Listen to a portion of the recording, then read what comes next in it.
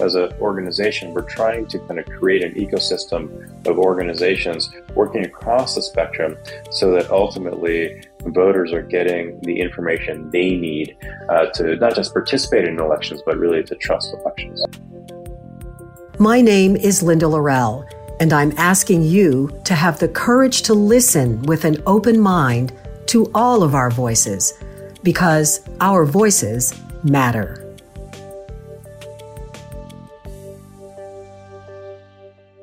This episode is brought to you by BMW of West Houston. Hi, this is Robert Horry, the 7-time NBA champ, also known as Big Shot Bob. BMW of West Houston has provided me and my family with the best service and the best experience for years. BMW has been there for me and my family for years, so much so that it has convinced my wife to switch over from a former brand to BMW, and she loves it. BMW has been the car to drive. It is the ultimate driving experience. Hi, everybody. It's Linda Laurel, and welcome to a new season, season 5 of Our Voices Matter podcast. It is so good to be back with you. I took a big, long break because I needed it over the summer, but now I'm excited to be back in the saddle and sharing stories and information to remind us of our common humanity.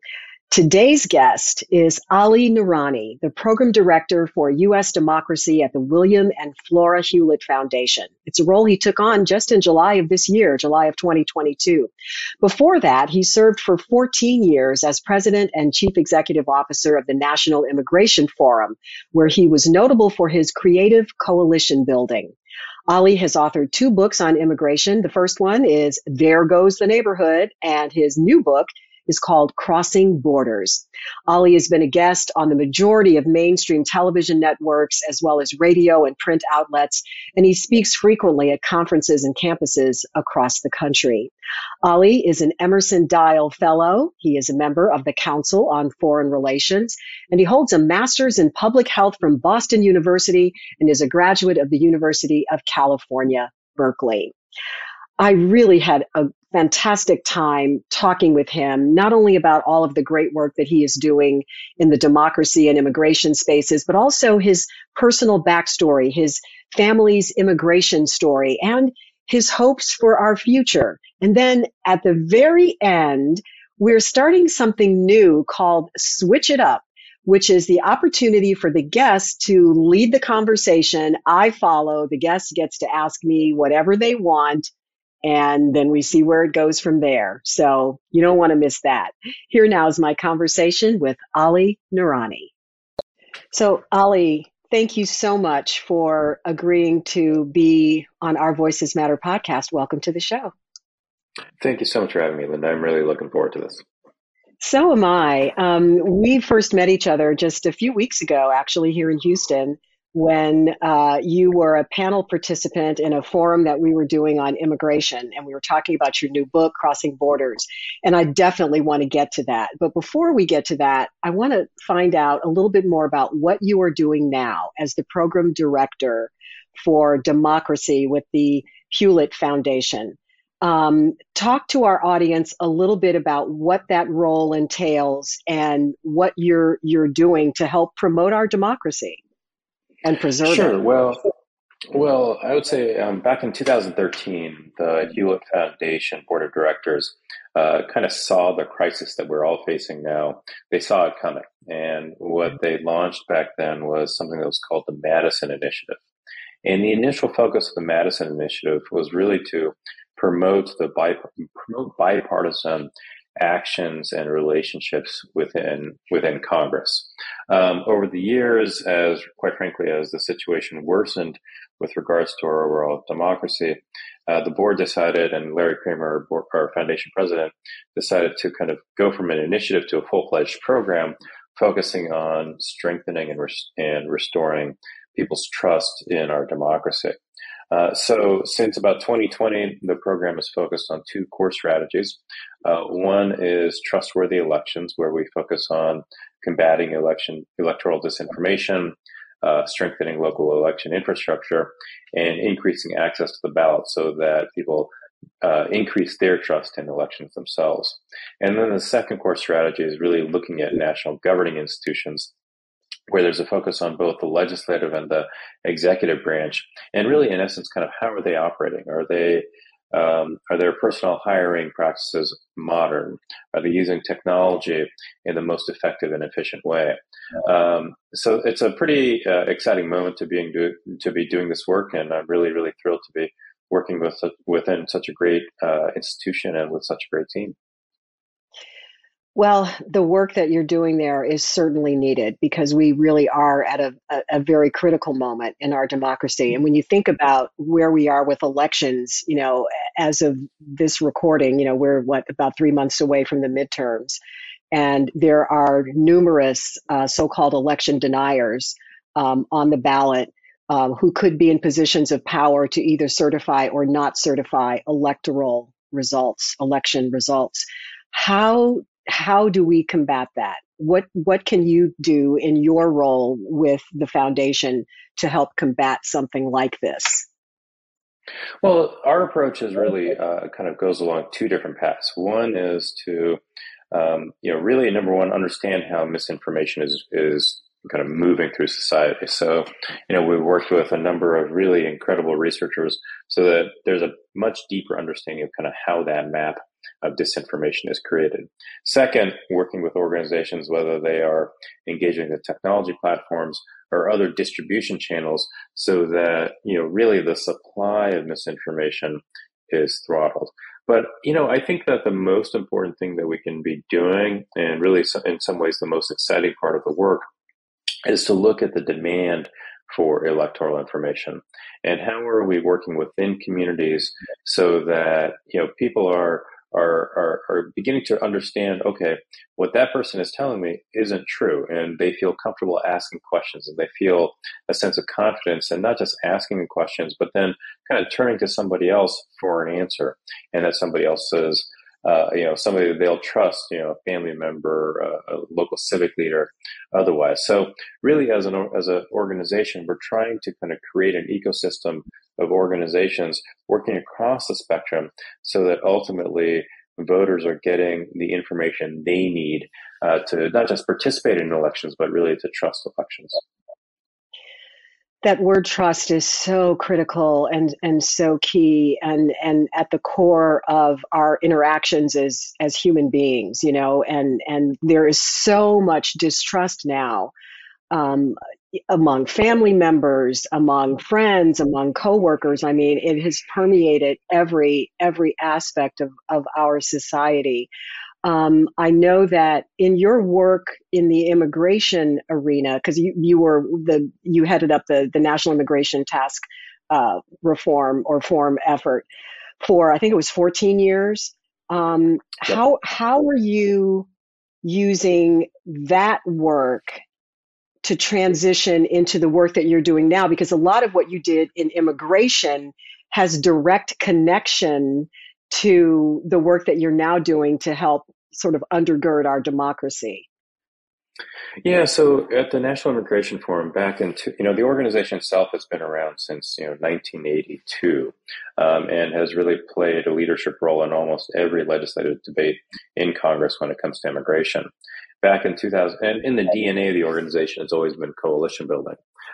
Back in 2010, we really decided that we were going to spend the majority of our time and resources on engaging conservative and moderate Americans in the immigration debate in a constructive way. And what we learned really quickly is that, like we were just discussing, is that there was a real lack of trust on the part of so many Americans in the immigration system. They felt like there was no control over the border. There was no control kind of within their communities. And in the worst case scenario, if there was no sense of kind of how to regain control or how to rebuild trust, then people would move into this really, really angry position. And that's, to a large degree is kind of why we see the rhetoric and the vitriol today around the immigration debate. So what we did is really, really try to understand, okay, who will somebody that sees themselves as politically or socially conservative, who will they trust? And more times than not, they will trust their pastor, a local law enforcement official, a local business owner. They're certainly not going to trust a Washington, D.C.-based immigration advocate.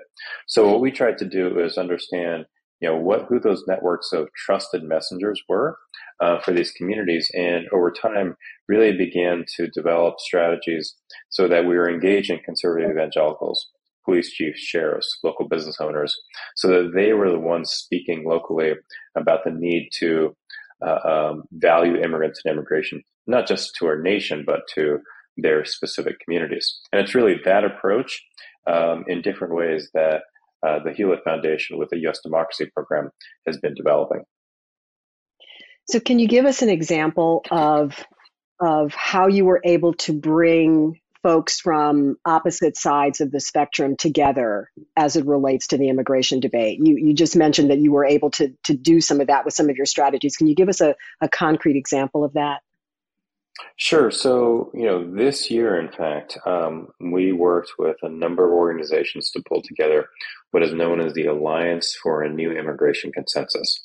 And this alliance includes, everybody from kind of a Stand Together, which is an effort funded by and really driven by the Koch brothers, the Koch Institute. You have the Catholic Church, Migration Refugee Services, the Chamber of Commerce, the Business Roundtable, others who would really kind of see themselves as, again, politically conservative on a number of issues. But also part of that alliance, we were able to pull in, mainline faith organizations, beginning to engage kind of more traditional immigration movement organizations, all with this idea of how does this alliance create the political environment where Democrats and Republicans on the Hill can say, okay, let's figure this out. And, over the last few weeks, we've seen news that, Senators Crapo, Republican from Idaho, and Bennett, or Democrat from Colorado, have been working together to update our agricultural visa programs. So there's a lot of things that are happening both publicly in terms of organizations, but then behind the scenes among members to create and craft bipartisan approach to the solutions that we need. Yeah, it again, just more important work that you're doing and bringing to light in this arena. So I want to go into a little bit of your backstory, which I don't know all of. I know a little bit. I know that your parents are Pakistani immigrants. So tell us about their immigration story and how it has impacted and informed the work that you currently do. Sure. So my parents were both born in Bombay, and soon after partition, they kind of went through, in essence, their first immigration journey, where the family moved from Bombay, India, to Karachi, Pakistan. And really, they grew up in Karachi. My parents were both trained as physical therapists in Karachi. And because of the 1965 Immigration and Nationality Act signed by President Johnson, they were able to immigrate to the United States in 1971. Because at that time, the U.S. was in a great need of physical therapists. They ended up in Salinas, California, of all places, which, back then was probably a town, probably about 40, 50,000 people, a town and a region driven by the agricultural industry. And my dad, I was born in Santa Cruz, which is about 40 miles away from Salinas, but as he was going through his training to get his license in the States, he realized that there was only one other physical therapist in Salinas, California.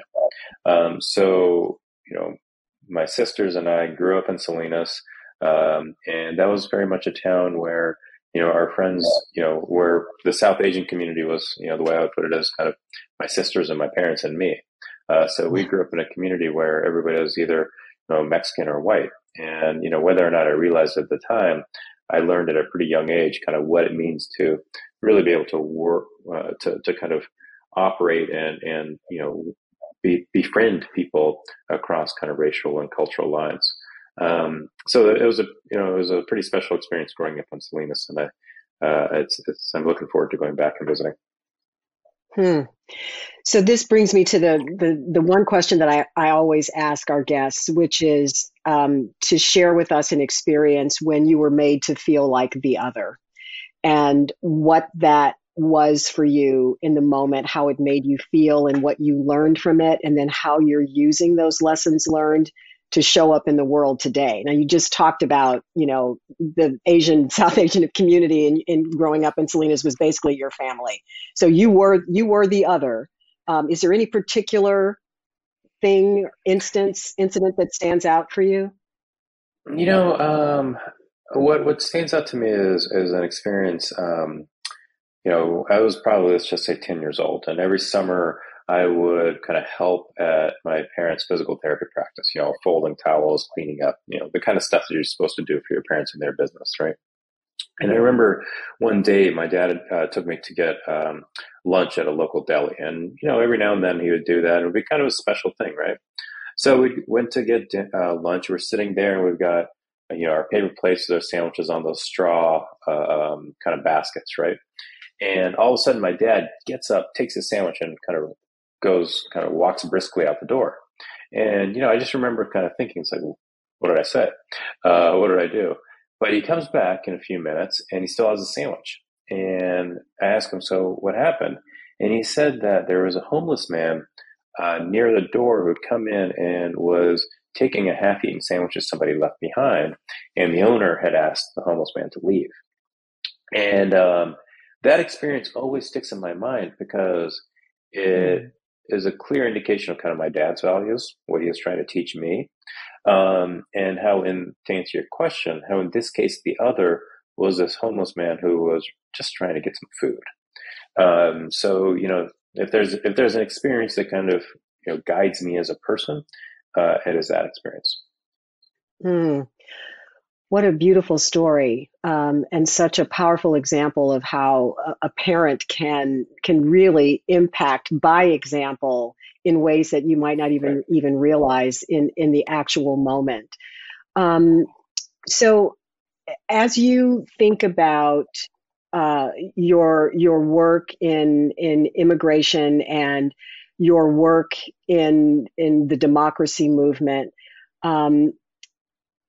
what is it that you think people don't get, that people don't understand about either issue or how they relate to each other? So let's start first with immigration, because your book Crossing Borders is really a brilliant book, and it's very unflinching.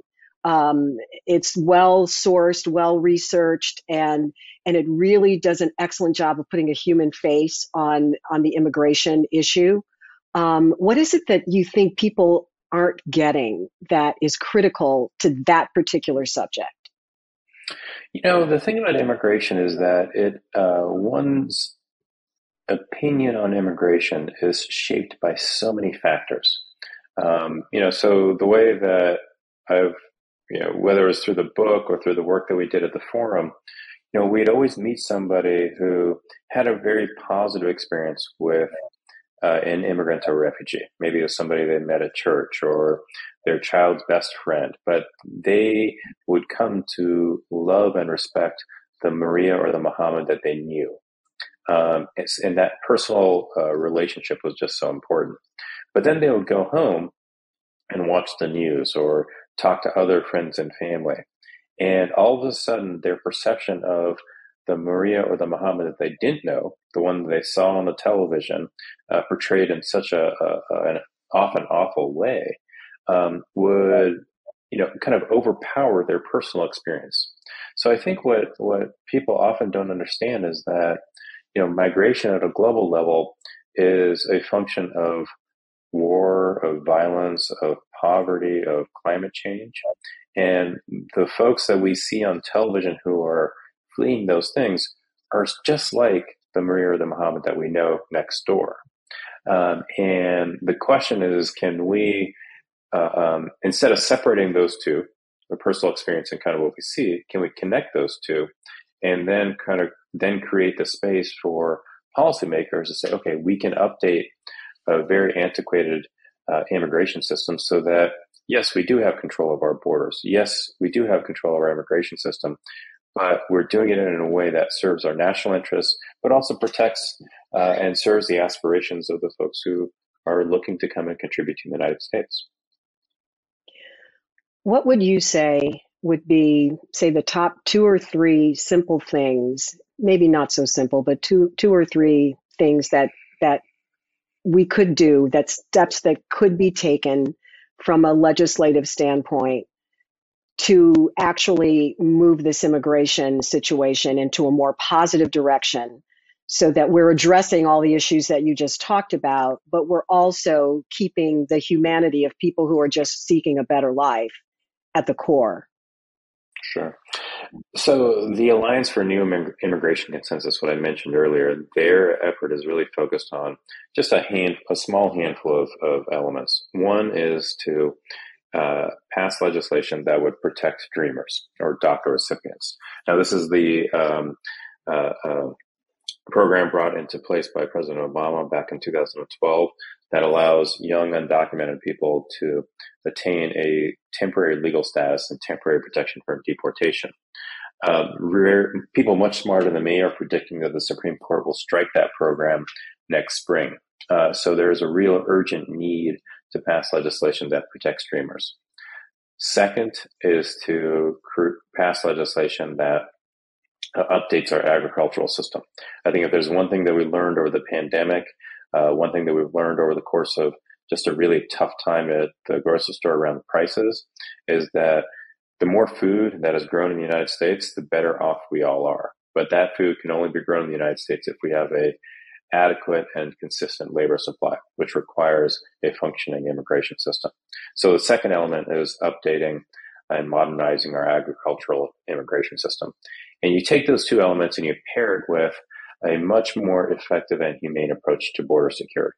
Let's make sure that the border ports of entry have the technology, the personnel, and the infrastructure necessary to keep drugs, guns, and money from being smuggled, but also people. We've seen far too many stories of people being dying in the back of tractor trailers, because the cartels are the ones that are benefiting from a broken immigration system. They're making billions of dollars from a system that just kind of says, okay, desperate immigrant, your only option here is to pay a cartel $10,000 to try to get into the U.S. Let's make sure that that individual can pay the United States thousands of dollars so that they can apply for, say, an agricultural visa. Identify them, get them on the payrolls, et cetera, Yep. give them some sort of a legal status in terms of being able to work in this country. The whole path to citizenship question is the one that that really divides people. But when you think about the connection between identifying, first of all, the 11 million undocumented persons who are already here, that would help us secure the nation by identifying who is here, and then the technology you mentioned that could be employed at the border to identify people as they're coming in. What do you think the chances are of having any of these three things that you just talked about actually happening from a legislative standpoint? I think that as we go through the balance of this year, there could be opportunities in the lame duck session after the midterm election gets passed, or we get past the lame duck election. But then I really do think that the catalyzing event in the next year could very well be a Supreme Court decision around the DACA program, Deferred Action for Childhood Arrivals. If the Supreme Court strikes that program down, I think there would be enormous pressure on Republicans and Democrats to strike some sort of a deal.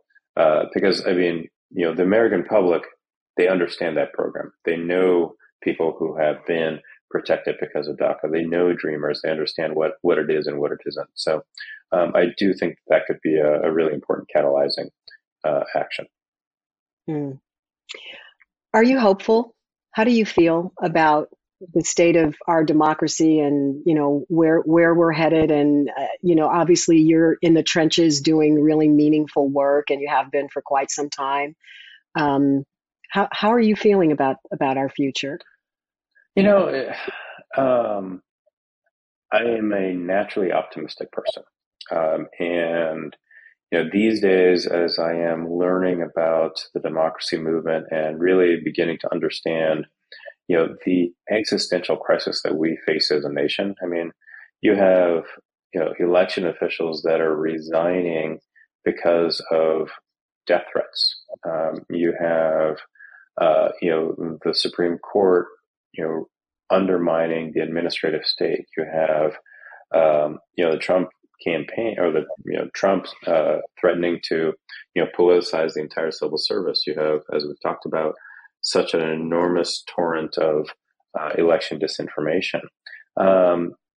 Yet, in spite of that, I am hopeful, because I think as long as those issues are debated, and as long as you have both people who see themselves as conservative and people who see themselves as liberal saying, you know what, we need to make sure that we as a country can elect people in a free and fair way, and that we as a people can trust those elections. I think as long as that debate is happening, I'm hopeful, because I think as soon as that debate is over, then I think we're in trouble. Yeah. Yeah, I think people's eyes are being opened, and are being, people are more engaged than perhaps they have been, just because of recent events and all the chaos and everything that's been happening. So, okay, it's time to switch it up. And at this point in our conversation, you get to take the lead, I get to follow, and you get to ask me whatever you want, maybe related to what we've already talked about, or something completely different. So you have the mic. Well, I mean, coming from, your perch as, a longtime figure in the media, and really trying to explain to the public what is happening in the world. Let's say you were sitting behind the desk at that, nightly newscast, and you were seeing what's happening, let's just say, around local election officials and election processes. How would you explain that to your audience in a way that, retained their trust? Oh, wow. What a great question. Ooh, so when I think back to J School and how I was trained to be a journalist, I was trained in what I like to call sort of the Edward R. Murrow School of Journalism, which is that the journalist is not part of the story. It's not about you giving your opinion, your point of view. It's about you gathering the facts on both sides of the issue, whatever it might be, presenting that in as unbiased a manner as possible to your audience, and then letting your audience make up its own mind. Those days are pretty much gone. In the broadcast medium, okay, and the day that we started having entire networks or print publications or whatever devoted to one side or another, everything changed. Everything changed, because what that does is it allows us to seek information that reinforces what we already believe, and then we end up living in an echo chamber. And that's part of what has come to why we have this great divide. The media has played a tremendous role in this. There's no question in my mind. To answer your specific question, how I would go about covering election disinformation, et cetera, it's, you go out and again, you talk to, and there are some outlets that are doing this, but you talk to people who are the folks who are on the ground, who are doing the work, and you look for the evidence, and then you talk to the folks that are making the allegation, and you put the story together, and you kind of let the facts speak for themselves. But it's increasingly difficult to do in the current environment, because even the people who are holding those positions have been living in these echo chambers. And so their entire perspective is colored by everything that is around them. It's a tough job.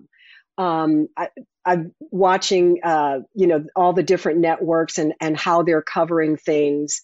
I was reading an article yesterday about CNN canceling Brian Stelter's show. reliable sources, which I always enjoy watching because I'm a media geek. Okay. And so I like to see that. But I think part of the criticism, and I really enjoy the show, but I think part of the criticism is that he could be very, one-sided in terms of who he's really talking about. So he would routinely critique the right-wing media more so than the left-wing media. And there really should not be a right-wing or a left-wing media. There just should be media that gives the information. But that's not the world that we live in anymore.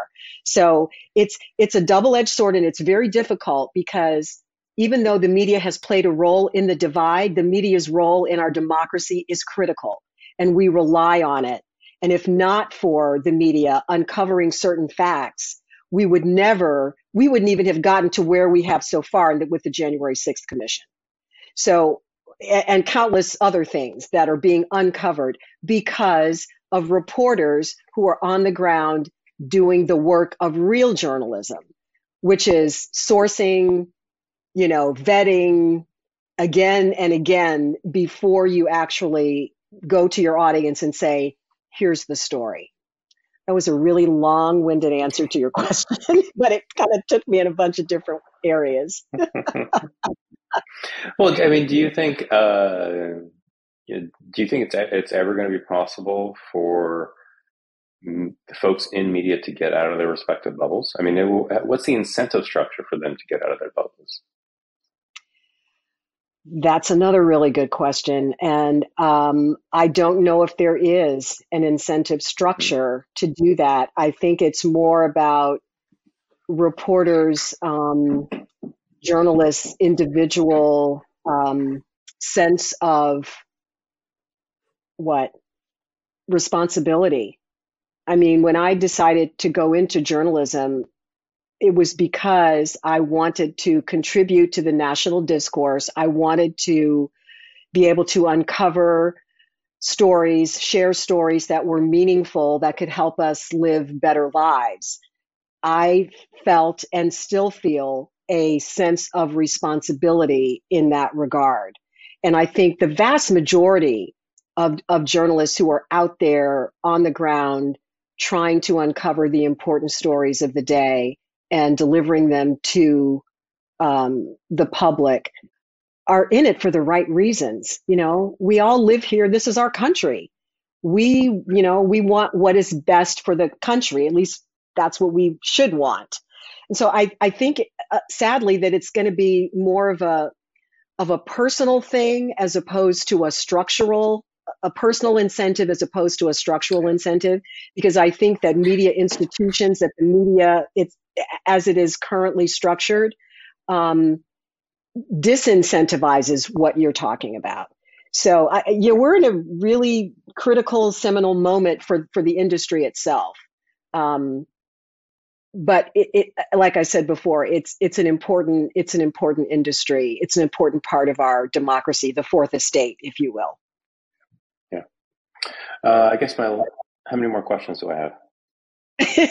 Okay, one more. One more? All right. This is a tough one. How are the Astros going to do the rest of the season? Oh my gosh, how are the Astros going to do the rest of the season? They're going to kick butt. They won. Okay, they're going to kick butt. They just beat the Chicago White Sox.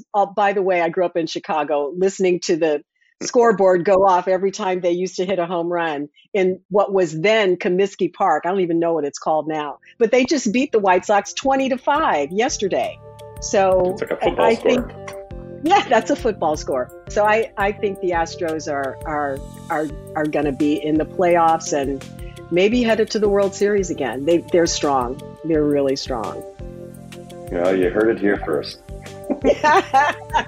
Ali, thank you so much. This was so much fun and very thought-provoking. I learned a lot, and I'm sure that our audience did as well. Thank you for everything that you're doing at the Hewlett Foundation and all the work that you do with democracy and immigration and trying to help move us forward in a positive direction.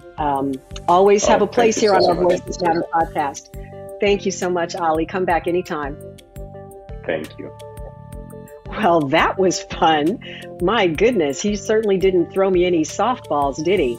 Hey, by the way, let us know what you think about our Switch It Up segment.